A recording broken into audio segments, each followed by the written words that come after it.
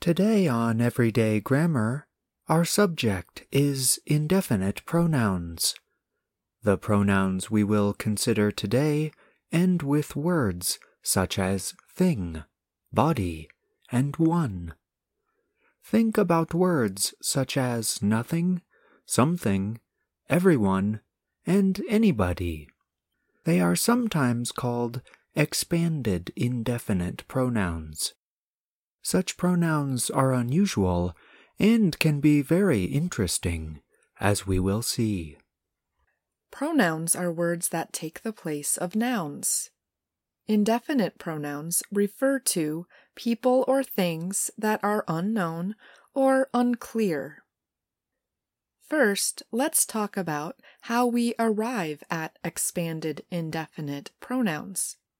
In English, a few short and fairly common words have the ability to expand or grow. Take, for example, words such as every, any, no, and some. We can expand them by adding another word, such as body, thing, and one, to the ending.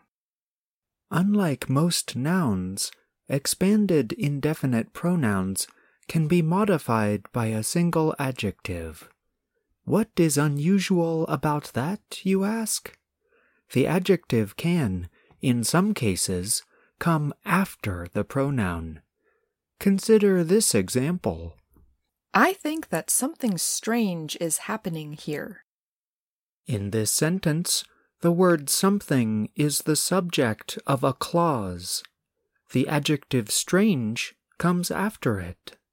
In general, sentences have adjectives that come before nouns or after a linking verb, as in, He is a strange man. That man seems strange. Another unusual thing about these expanded indefinite pronouns is that when they show possession, they need an apostrophe followed by the letter S. Yet other pronouns that show possession, such as mine or his, do not have an apostrophe S. Consider these examples. Somebody's phone is on the chair.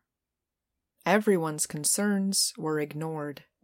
When expanded indefinite pronouns are the subject of the sentence, English speakers treat them as singular in terms of the verb, even if the pronouns refer to many people. For example, an English speaker might invite a group of people to dinner by saying, Everybody is invited to dinner. Here, everybody clearly means many people, but because it is the sentence subject, the verb is singular. After our fictional dinner invitation, a person might say, Everyone plans to be there. But here is where things get a little strange. When the expanded indefinite pronoun is not the subject of the sentence, English speakers often use the pronoun they. This makes sense since everybody or everyone generally means several people. Consider this. After everyone arrived for dinner, they played a football game.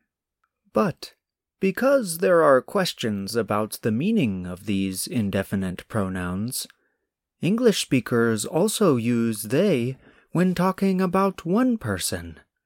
Consider this example. Someone sent me a text message yesterday, but they didn't say their name. I didn't write back to them. The reason the English speaker used they is because the pronoun someone is not clear. It gives no information about the person's sex. It could be a man or a woman.